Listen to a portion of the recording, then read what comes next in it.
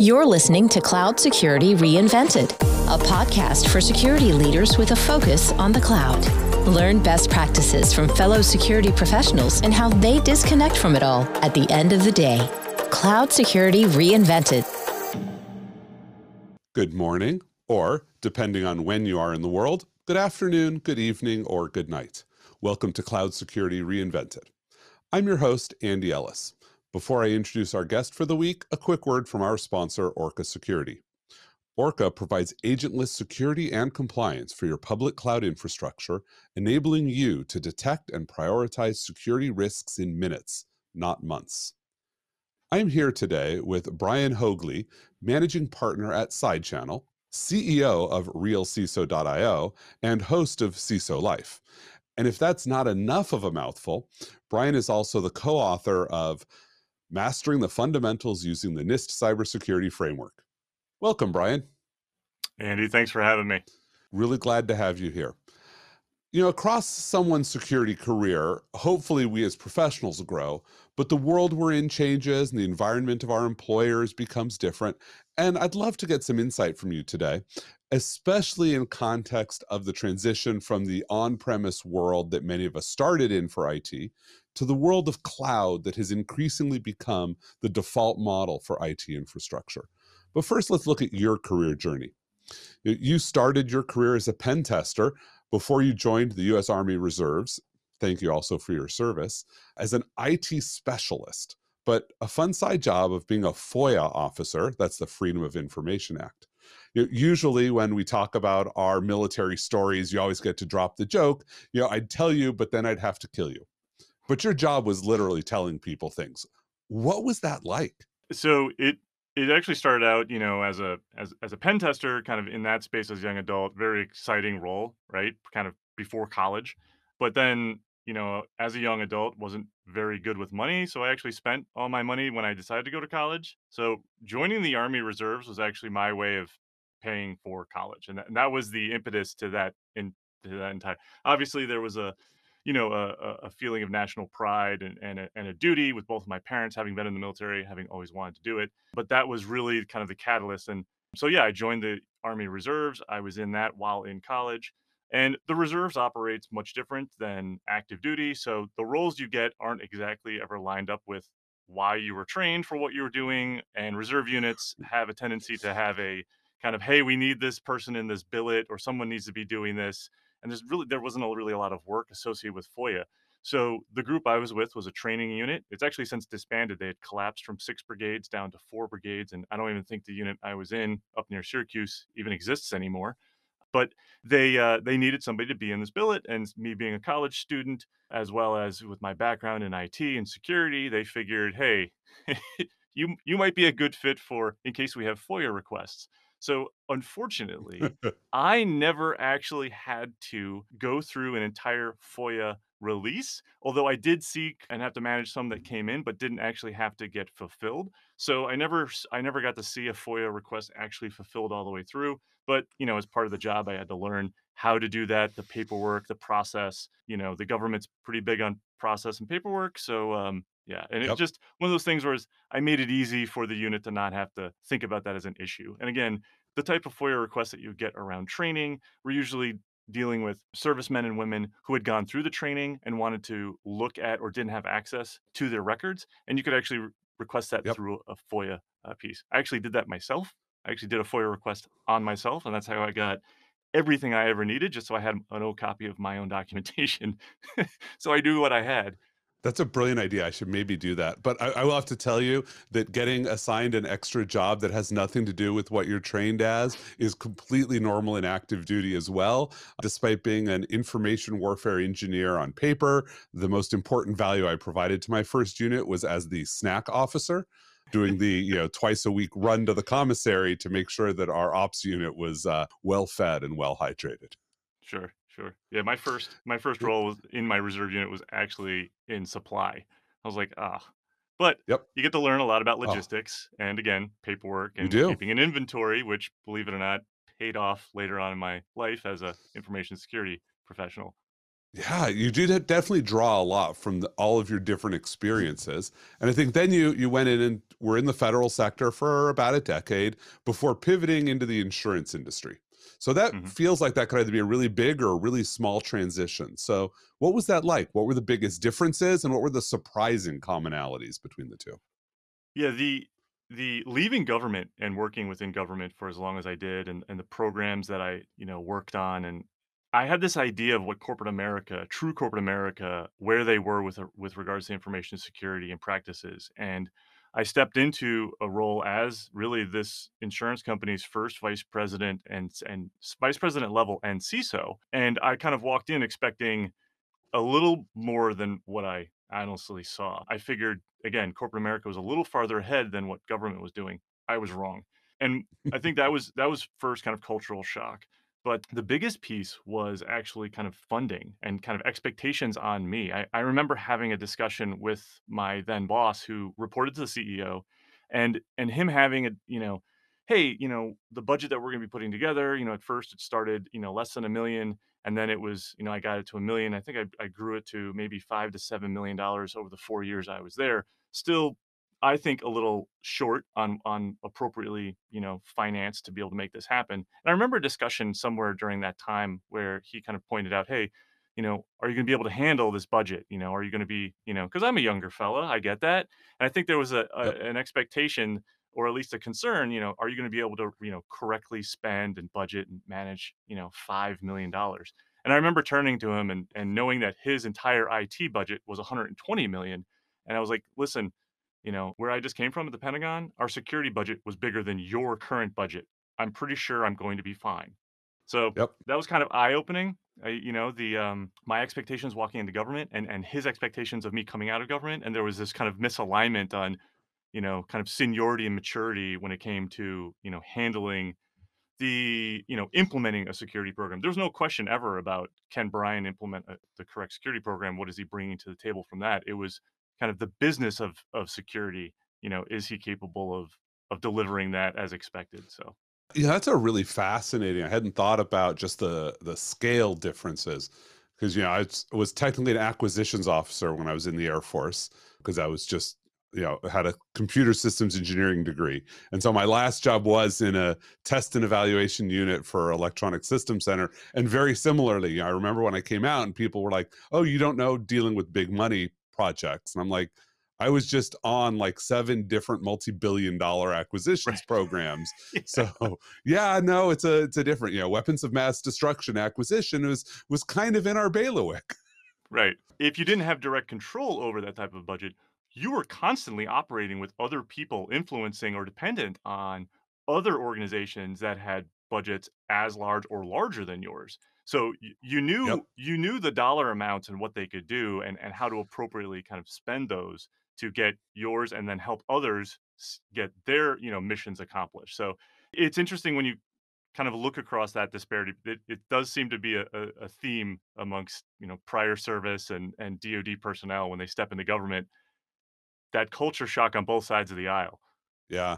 No, it reminds me there's a thing I learned in the military that I did bring forward and I hadn't really connected it until this moment. That as an acquisitions officer, you'd often have printed on the back of your business card a statement that said, "Nothing I say verbally can be taken as a contract change order." And this is really important because there are cases of defense contractors who would walk an acquisitions officer through like an assembly line or a plant, and they'd be like, "Oh, what do you think of the color of this thing?" And when the officer just jokingly or whatever said, "Oh, I'm not sure. I think blue might be better," they'd come back the next day and everything was painted blue, and there's a multi-million-dollar charge on the contract, and so you Right. have to learn to say that.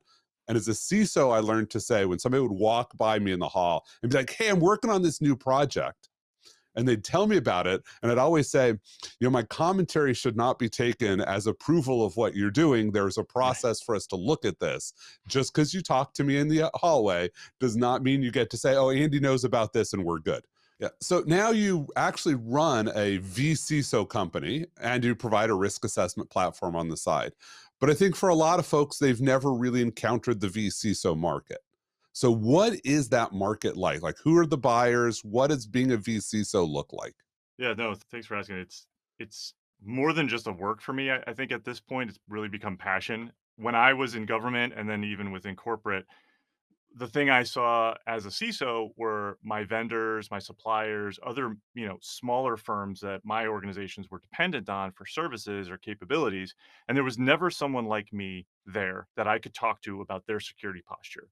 It always seemed, very shoestring, right? And I had very big expectations about some of these, suppliers and vendors because they were either accessing my data, had infrastructure access to my organization. So their security was very, very important to me. And during really the last 10 years, that's been something that I've kind of really wrestled with. Why is this middle market, this small business, truly underserved when it comes to cybersecurity, risk management, even privacy? And that's what I set out to take on with SideChannel in 2019. It's building these information security programs, privacy security programs for middle market and small businesses. And the person that can, really orchestrate and oversee that is a chief information security officer. What we've done is, figured out that a virtual chief information security officer can be the person who can oversee that. It's really just consulting, and it's having someone who's got the experience and the capabilities to deliver it. But you know taking from people who've actually done those roles at larger enterprises was what I figured out seems to be a real difference between just general consulting, kind of your big four kind of consulting approach, or folks who kind of say, "Hey, I'm your VCISO," and they've never actually done the job. My view was, let's take people who are actually experienced in that role and deliver them to the mid market. The piece that I see is everyone's like, well, is there enough of a market out there for that? In the Fortune 2000, there's only 2,000 companies. Those folks have Yep. traditionally chief information security officers. They're probably best positioned to have CISOs. There's a lot of companies, hundreds of thousands of companies outside the Fortune 2000, and most, if not all of them, require some diligence or look at what their security program looks like. And the question is, who's going to lead that? Who can lead that?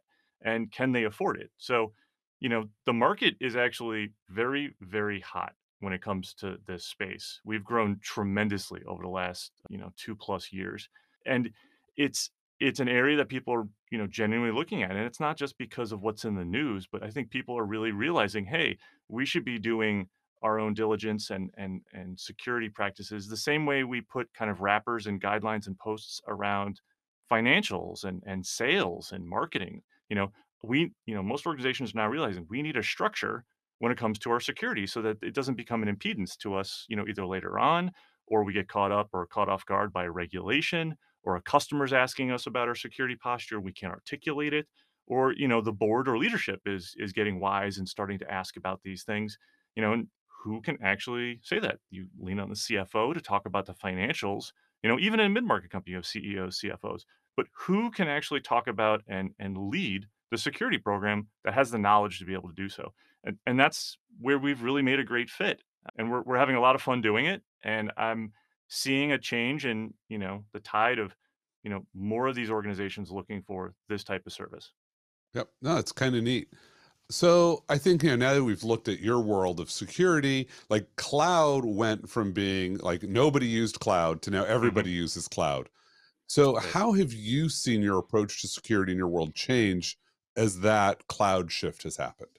So I think a lot of it is centered around identity, and that seems to be the biggest component from before cloud to kind of now cloud or even native cloud operations. And we see a lot of this within clients where you know what was on prem can almost be lifted and shifted, and those type of workloads and operations can be moved into the cloud. But still, identity seems to be the thing that lags or is still not Yep. addressed. It's as if, yes, we moved everything to cloud operations, but we didn't change our behavior about how to still administer and manage systems or networks.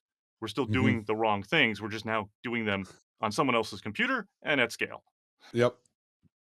So when you say the wrong things, I'm really curious. What sort of things do you think are the wrong things there? Yeah, overly permissive administrative privileges is the first thing I Yep. come to. I think it's the one of the biggest issues, and then followed, Yep. shortly by misconfiguration of standard systems. I mean, the lack of deploying secured baseline configurations into your cloud operations or your on-prem, virtualization or even, a hardware based system. That still happens. I mean, those two things to me seem to Yep. be the biggest areas of concern, and quite honestly, probably the top two things that we address when we start working with either cloud native clients or companies that are looking to move to cloud. It's like, well, where is this component where you're addressing this risk as part of it? You can't just lift and shift bad behavior. Like, now's the time to change bad behavior as you're going into a new environment. You have an opportunity to start over, Yep. almost start fresh. Let's do the right things from day one. So I think we all have misconceptions when we look at other people's industries. So what's probably the biggest misconception about cloud security in your industry today that others from outside would be surprised by? Well, I think we see and work across a lot of different sectors and verticals. And I think the one thing that seems to be true across all of them is, well, if we move this to the cloud, that issue is taken care of because that provider is doing that. Because that's what I think we signed up for. And the reality is like, Yep. no, you still have responsibilities that you need to be able to address yourself and own. Cloud services are really only, it's that model, right? It's cloud has, its responsibilities here. Maybe your application has responsibilities here, and then you as the owner have your responsibilities here. And people are just thinking, oh, all of this is done by the cloud or the provider or the Yep. SaaS platform. And that's just not true, and that seems to happen across just about every sector we touch, and again, especially with the middle market, which is traditionally, you know, both underserved, but maybe they don't have the expertise, so it's an area where they're just kind of a bit naive into, well, who's responsible for what? Yep. That's I think that's probably does resonate. As we think about resonation, there are practices that have evolved over time. But if you go back to the pre-cloud era, what's one practice that we maybe did at the time that even resonates more strongly today, that is a more fundamental that we need to continue doing? I think actually it's still administrative capabilities. I think there's kind of Yep. this, well, we need to get into, cloud, so let's make it easy. Let's remove the barriers so we can quickly go do that. And it's, overly permissive in kind of the setup. And then there's, people kind of forget about the entitlements now that are in place as you kind of move Hmm. forward. That's something that still just does not seem to be, very much evolved. Conversely, if I can kind of take the flip side to that, asset Yep. management, now kind of seems to be a native part of anything that is cloud. So taking more and more advantage of that aspect, where before when you were totally on-prem, Hmm. asset management, asset identification, inventorying was a huge, huge hurdle or work. But now, there's much more tools and capabilities so that that can be done, easier. Do I think it's being done as much as it should be or even taken into account for security postures? No, we still see people short on that. But it's a lot Yep. easier to start doing that, and I think that's an important shift. Okay. Now let's flip side question. What practice do we have in our industry that we ought to have just buried a long time ago? Ooh, I don't know this one. What This is we always a should have. fun soapbox just to see like what do you hate about our industry that you wish we'd stop doing? Okay, so, I do believe in training a lot, but I think what we're seeing with how people are taking phishing tests and using them in punitive ways is inappropriate. Yep. I've always believed that, you build a security program, with training and everything to educate employees, and using phishing in an almost transparent, non-punitive way against employees, but also just, is any of the training taking effect? And and I think a lot of organizations seem to be sold right now on, hey, we just need to be doing phishing training, and therefore, we have a security training program in place, and it checks the box. And they're not appropriately using phishing training. Yes, there's some studies out there Right. that phishing training can actually be negative, but I think there's ways to use it that are appropriate. Right now, it seems to be kind of teetering on the edge of a compliance initiative where it's just like, oh, we need to have this. So we do these for a year, and we don't actually care about the negative behavioral changes that it might impact our employees. It's they're not taking the results out of that and using it to actually to reinform the training program that they've built. I've always truly believed that you have to test what you're training on. I mean, it's like school. You study a Yep. material, you then take a test. Are people actually understanding the material? Great, move on to the next thing. We need to do that with security training as well. And maybe it's not phishing training. Maybe it's not phishing tests as part of that, but something else. Maybe it's surveys. Maybe it's just actually, more granular testing, not, gotchas, right? So we Yep. need to bury, I don't know if we bury the whole thing, but we need to bury the aspects of this that don't seem to be really working, yet seem to be getting much more and more play. And certainly bury the punitive aspects of, I'm just going to, Oh, want to fire people who fail, repeated tests. Cause I get that question a lot. I'll say, I think I had one of the better sort of phishing systems, which was not even oriented around phishing, was around social engineering. We mhm, literally just set up a mailing list that anybody in the company could be on. And if you had a published phone number, we put you onto the list. So you didn't get a choice. And rather than having people report social engineering or phishing attacks to information security, because God, why do I want to hear every single right, thing? We had them report to this list. Because what would often happen is somebody would call our Tokyo office and pretend to be the CEO or ask for somebody's phone number. And when they got hung up on, they would then call the Singapore office and then they'd call the London office, right? They'd just walk through. And so what would happen is they'd get the first one, somebody would type in a note and say, yep, just got this call. And now everybody is informed and warned.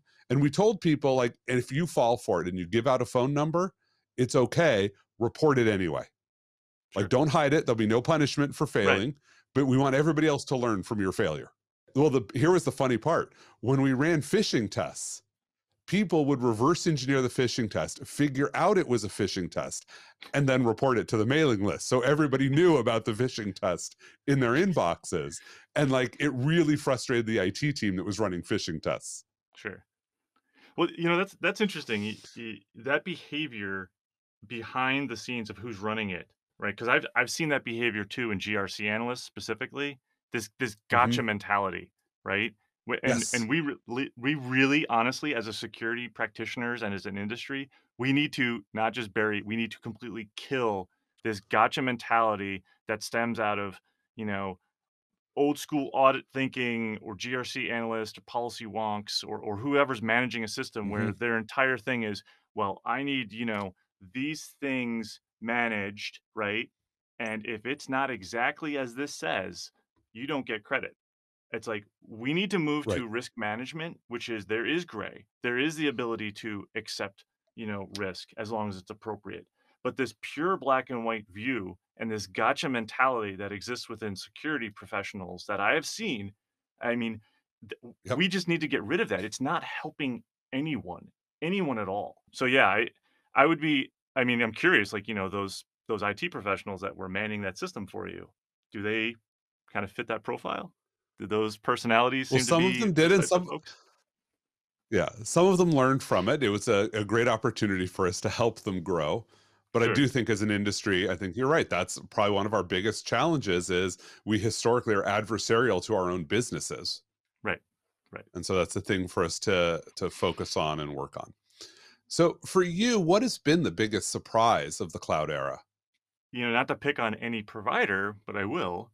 With the mid with the mid-market space, I was expecting a much bigger presence from Microsoft and Azure.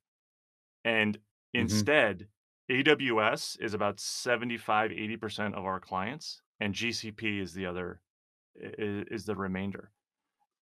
It, I Oh, that's really really surprising. it is.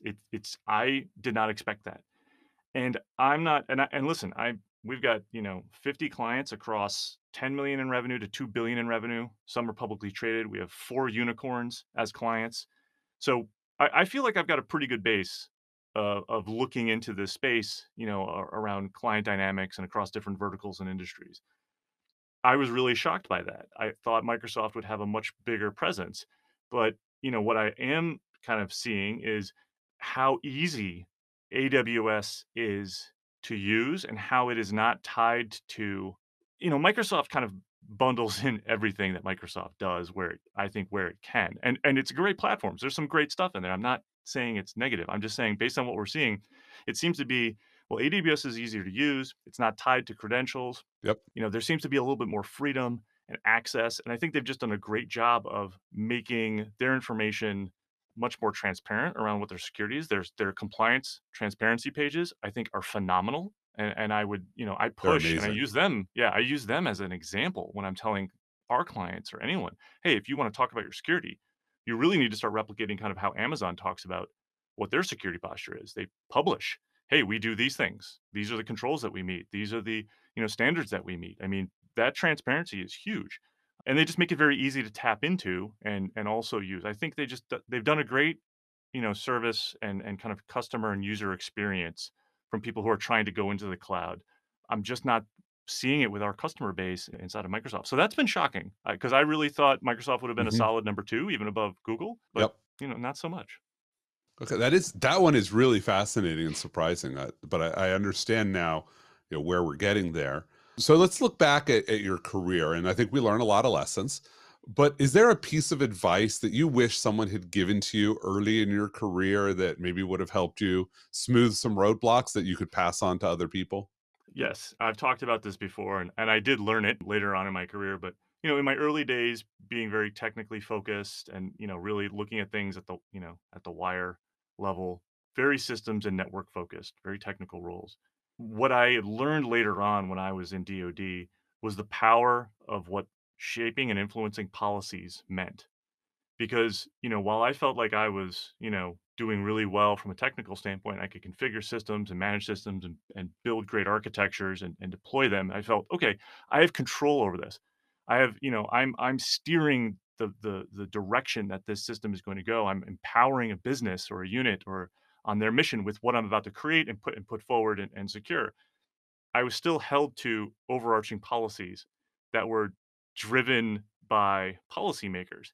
And I realized once I could understand and influence how technical writing and policy documentation were drafted, agreed on, even influenced, once I learned that, I learned how I could actually shape building more secure systems to enable businesses. And I'm glad I learned it when I did. I don't think if I had actually learned that when I was younger, I would have really truly taken it to heart and it had been as meaningful. I had to think personally mature and professionally mature before I stepped into that role. But that was the biggest change for me going from, real kind of geek, technical, Yep. guy to somebody who could actually shape an information security program as a whole. So, the advice really is, even if you're a SOC analyst, even if you are a pen tester or you're on a hunt team or whatever, learn what is going on within policy because it'll help Hmm. you a lot more than you know. And conversely, if you've always been an auditor or a policy person, really try to understand what the actual technical components of what those policies mean, to the folks who are reading them and using them and have to abide by them. So yeah, I personally learned it and glad I did, but I'm not sure if I had learned it earlier if it would have done me any better. But yeah, Yeah. Yeah. I've often said the most powerful social engineering tool is PowerPoint because that's where all your budget starts from. yeah, yeah. And in the in the Yeah. DoD, there So, was always that man gives good brief.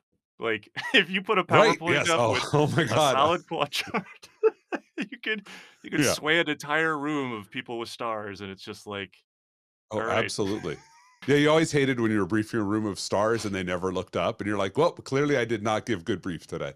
yes, no, Um, I missed the so, mark on if that you one. look about at the future, what opportunities for technology in its future are you really most excited about right now? I think a lot of what we're seeing come out of the security space that's becoming easier to use and more affordable. I think we've been on this Hmm. curve of, the new I mean, let's look at EDR, for instance, right? When those technologies first came out, the cost of that and the people who could even create, Hmm. minor amount of suppliers, demand was high, cost was high. Now we're seeing just the innovation of, who's creating these products. They're bringing the price points down. And again, kind of back to the middle market, financially, they're not set up like the Fortune 2000. They don't have these larger budgets, right? Yes, they're smaller in scale and size, but, from a financial standpoint, they have less to spend. So they have to spend more appropriately. So seeing some of these technologies become more financially affordable and easier to use, when I look at, I'll pick on two vulnerability scanning platforms, right? You look at Qualys and you look at Tenable. Yep. Capabilities aside, right? They look night and day, right? What Tenable is doing from a user interface, it just looks more appealing. I feel more comfortable using it. I still feel like I'm clicking around in the 1980s if I'm in Qualys reports, right? Seem like simple things, but how people interact with apps and everything.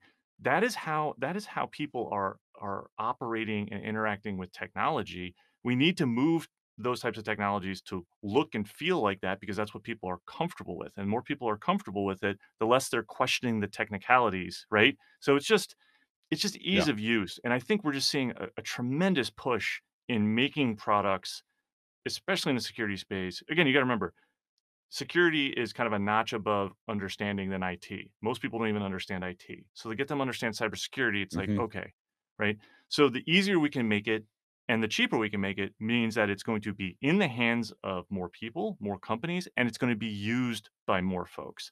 So I think that's phenomenal. And I think we're finally coming to that part of the tide where, you know, again, more and more companies can take advantage of it, which hopefully means more and more companies are putting in place more security practices and capabilities that allow them to be more secure. I mean, that's kind of the end goal to all of this, right? Yeah. It's interesting because I think we've spent the last like 10 years talking about gamification. And I suspect people learned the wrong lesson that they talked about, incentives and scoring and badges rather than that sort of intuitive interface that makes gaming so attractive is how Mhm. easy it is to interact with versus, ooh, I got an extra loot. I mean, getting extra loot is Right. always awesome. But so you have a very busy day. You jump from just sort of role to role to role. What do you do to unwind? Avid reader, and unfortunately, it's kind of like I don't know if it's unfortunate, but like it's a mix between, you know, I like reading white papers in the industry, and I also like reading kind of leadership books, and then probably 10% of my time is taken up with reading anything by Jack Kerouac. I think I've read On the Road 10 times in my life. It's my favorite book, and then everything else by him. But yeah, I unwind that way. And then if it's nice enough out, I'll get on my bike. I used to be Yep. very, very big into the outdoors. I've kind of curbed that back since, in the last probably, 5 to 10 years, probably at least the extreme stuff, now just kind of riding my bike or going for hikes versus mountain climbing and, road racing. So as you get older and you have kids, you kind of right size, well, what type of risks should I actually be taking at this time in my life? So, Yep. but yeah, I don't know. I'm not the most interesting man in the world when it comes to what I like to do outside of work. I still read about security stuff, even in my free time. It's kind of sad, I guess. Something I won't criticize that given some of my reading choices, but when you're the most interesting man at work, maybe you don't have to be the most interesting person outside of work. So, quick bit of freeform. We've talked a lot about technology and growth, but often people have pieces of wisdom around their life or just approach to reality. So, do you have anything you'd love to share with our listeners? My dad said this to me when I left after graduating high school, find something you love to do and then find somebody to pay you to do it. He used an expletive in there, but I think that's important. I've always, I'm 42 now, and I still think about that and tell people that you got to love what you do. If you're not doing something you love, go find something you love to do and make that, the reason you get up besides your family and, keep, Hmm. honing your craft. And I think it's a great way to look, we all have to work, right? I mean, no one, unless you're born Yep. rich and you don't have to do anything, we're all destined in some way to have to work and have a job. We might as well really like what we do. And it's funny. I've been fortunate enough to be, I think, gifted with a skill set that I do truly enjoy. That allows me to, use my brain and analytical thinking, and there's a need for it. So I feel truly blessed in that space, and hopefully other people can find, what theirs is, and they can kind of live that life too. Yeah. Yeah. I hope so for them. So, thank you, Brian. I really appreciate you joining us today. Thanks, Andy. And for our listeners, you can catch us on all of your favorite podcasting platforms. I'm Andy Ellis for Cloud Security Reinvented. Thank you for checking out this episode of Cloud Security Reinvented, brought to you by Orca Security. Orca Security detects and prioritizes cloud security risks for AWS, Microsoft Azure, and Google Cloud without the gaps in coverage, alert fatigue, and operational costs of agents. Please follow Cloud Security Reinvented wherever you listen to your favorite podcasts, or visit orca.security/podcast to get immediate access to all of the latest episodes.